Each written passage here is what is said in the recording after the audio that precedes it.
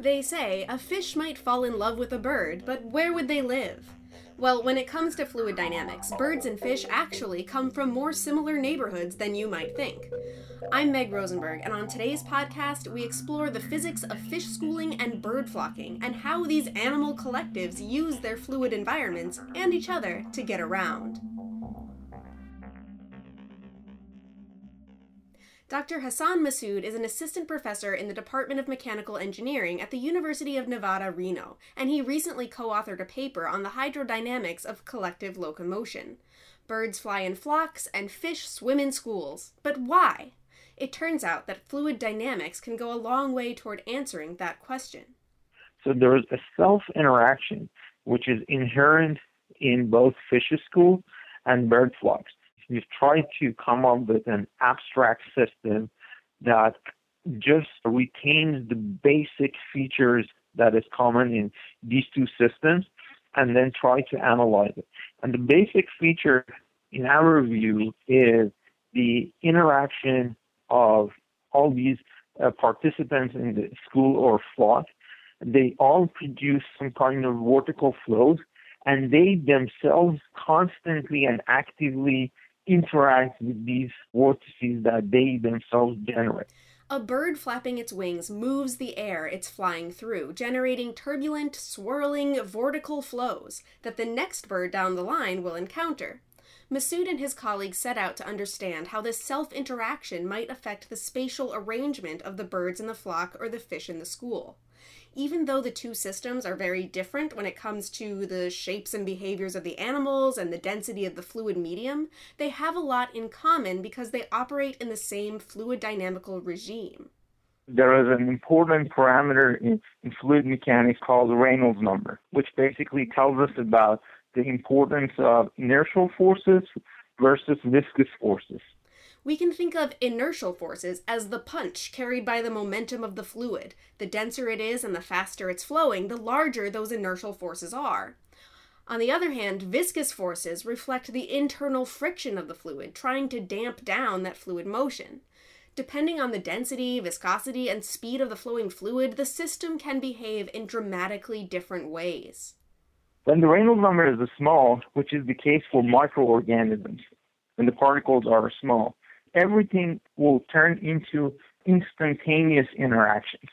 So to some extent, you lose the history of the fluid. Everything happens instantaneously. And that makes the calculations easier and also makes the physics a little different. But flocking birds and schooling fish don't live in the calm, memoryless world of low Reynolds number. They live in the turbulent regime. When Reynolds number is high, then things are not instantaneous.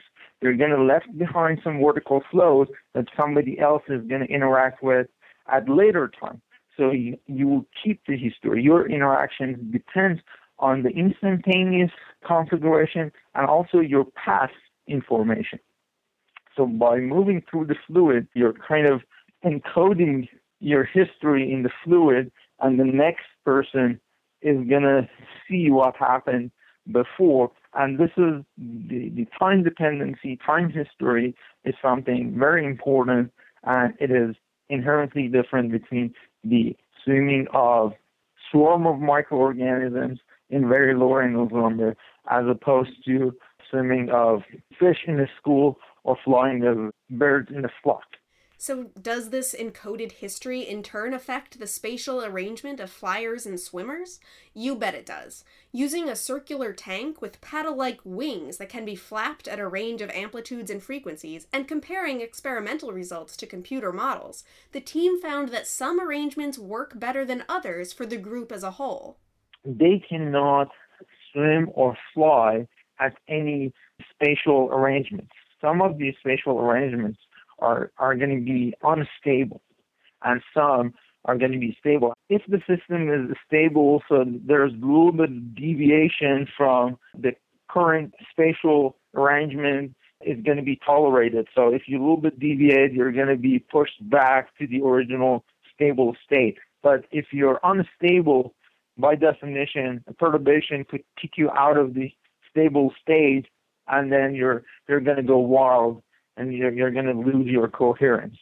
This emphasis on stability, how easy or hard a particular arrangement is to maintain, adds a different dimension to the study of collective locomotion, says Masood, which has tended to focus on group speed and efficiency of power expenditure. Whether a given flying or swimming formation is stable can be just as important. Putting these factors together, the mathematical model even found that in some cases, birds or fish might have two different travel options at their fingertips, wingtips, depending on how close together or far apart they end up flying. In fact, what we saw some bias stability, which depended on the amplitude and frequency of the flapping in our system. Using the exact same flapping motion, a flock or school could utilize a fast mode that saves a little power compared to an isolated flapper, or a slow mode that saves a lot more, the only difference being the spacing between the members of the group. We have the same kinematic characteristics. By that I mean, in particular, we fix the amplitude of flapping and we fix the frequency of flapping, and then we see that so everything is fixed, but the wings can swim at two distinctly different speeds. One has higher speed and one has a lower speed. And actually, we can compare it with an individual wing when there is no interaction. So if we had no interaction, we had a single wing and there was nothing else around it, you would have, let's say, a speed of 1. Now, when we have interacting wings, they're bistable. One velocity is higher than this. Let's say it is 1.5, and the other one is 0.5. So basically, it could be above the speed of a single swimmer or below the speed of single swimmer. Why does this happen? If you think about flying behind another bird, the distance to that nearest neighbor, how close you're following, will determine what part of the wake from their wings you encounter.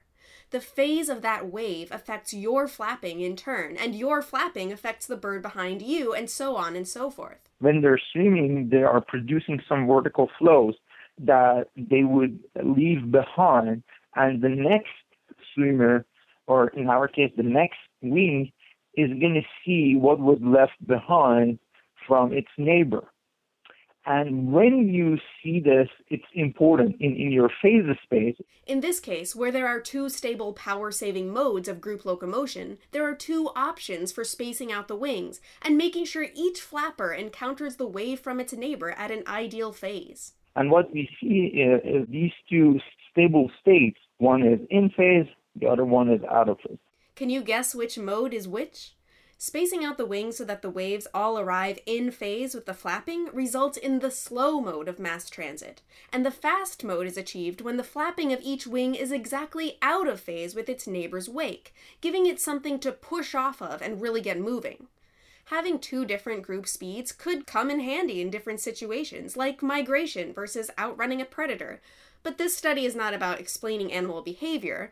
Masood also points out that flocks of birds and schools of fish are far from identical in every aspect. Sorry, star-crossed lovers.